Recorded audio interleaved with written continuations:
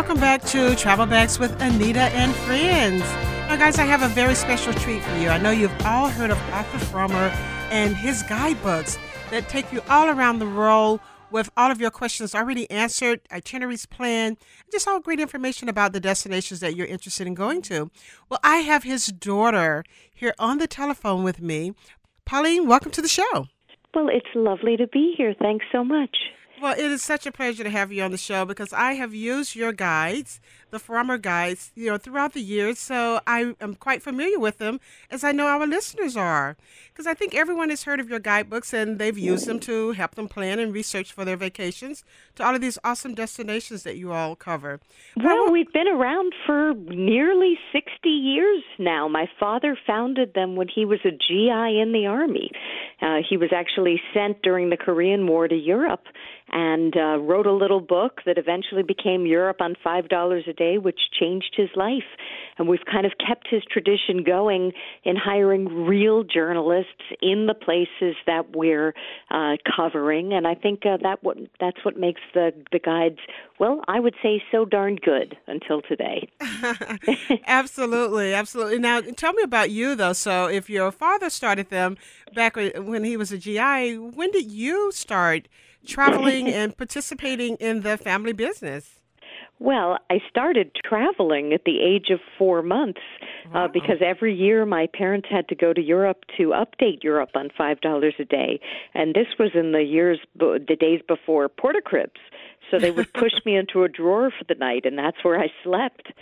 And then I became part of the business kind of around the time the Internet started. Nobody really knew what to do with the web, so I became the first editor of Frommers.com pretty much by default. Since nobody really had much experience on the web, they let me do it, and I loved it. And Frommers.com is still a top site, and I do that in the books now. Well, you bring up a really good point because I think for the longest, as you mentioned, we depended on having that hard copy in our hand, having that guidebook right in our hands. And now the electronics have really taken over a lot of things that were once print. So how are guidebooks today affected by this electronic world that we're living in? Well, it's been a rough a journey for guidebooks, for newspapers, for books, for pretty much anything that's in print. We've been hurt by the Internet. I won't put a sugarcoating on it. We always encourage people to go to Frommers.com. All of our books are also e-books. But the fact that people go to TripAdvisor and Yelp and the like has hurt sales overall. We're still a profitable business, but it has hurt sales, and I'm not sure if it's really improved travel.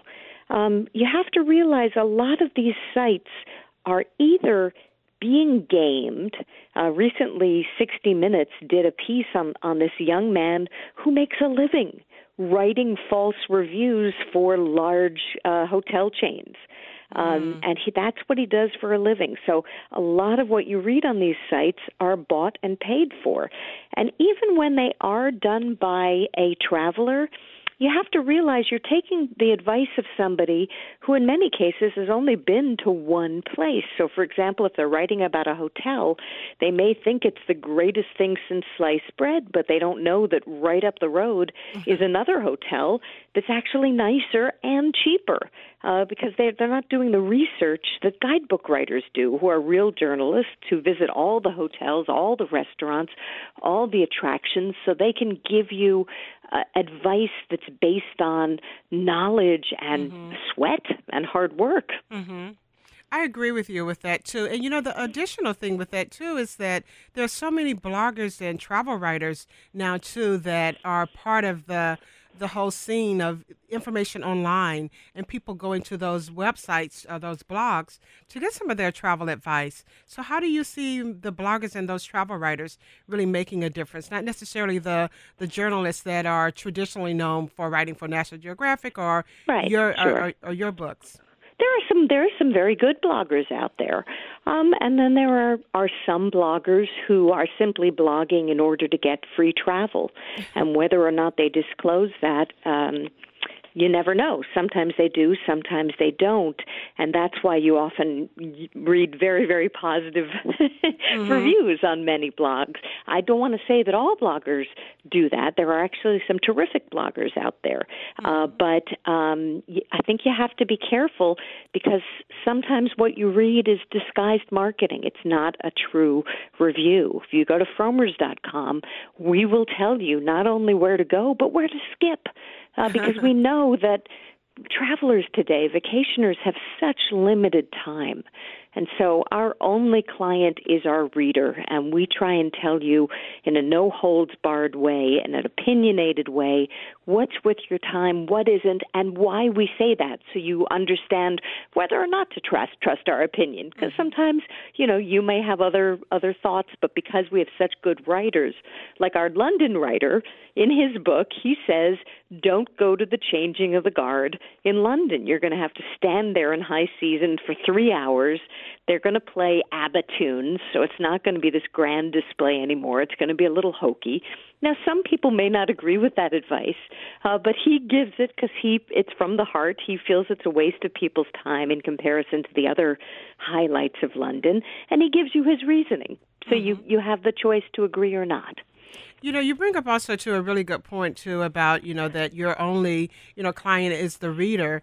Because I know here on the radio show, I have these really strong moments, and I have them often, that you really realize that the people that are listening to your show, they're going to take your advice, and they may have been saving up for 10 years, and they're going to take your advice. So you really do have a responsibility to make sure that the information that you're giving is accurate and that it is current as well.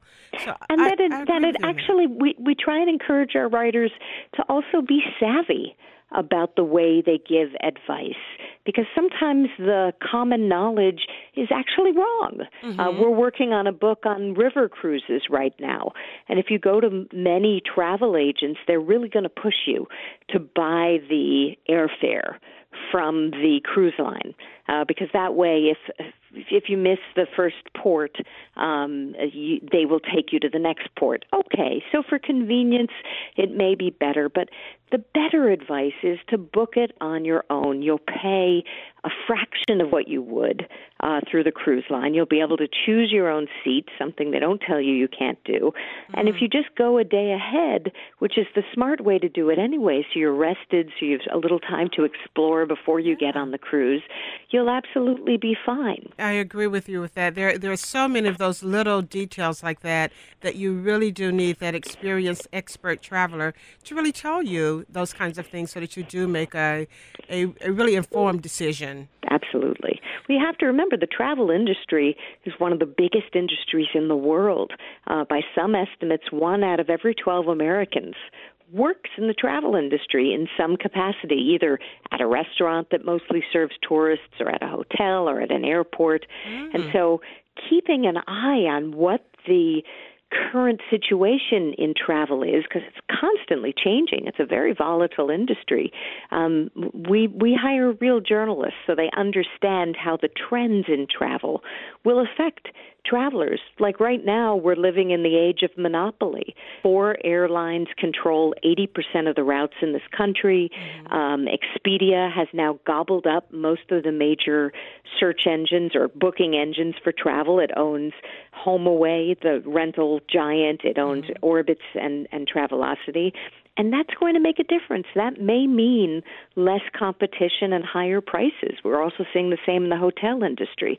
So knowing what these trends are, and we encourage our writers to put them into the books, to put them on fromers.com, you become a smarter consumer. You get to travel more because you spend less in all price ranges, luxury to backpacker. Pauline, you're giving such great information. I'd love for you to hang on the phone while we take a break. The show today is brought to you by the Sapelo Island Birdhouses down on beautiful Sapelo Island, Georgia. Check out their website at sapeloislandbirdhouses.com or give them a call at 912-223-6515. You're listening to Travel Bags with Anita and Friends on North Georgia's News Talk, WDUN. Sugar man, won't you hurry? 'Cause I'm tired of these scenes.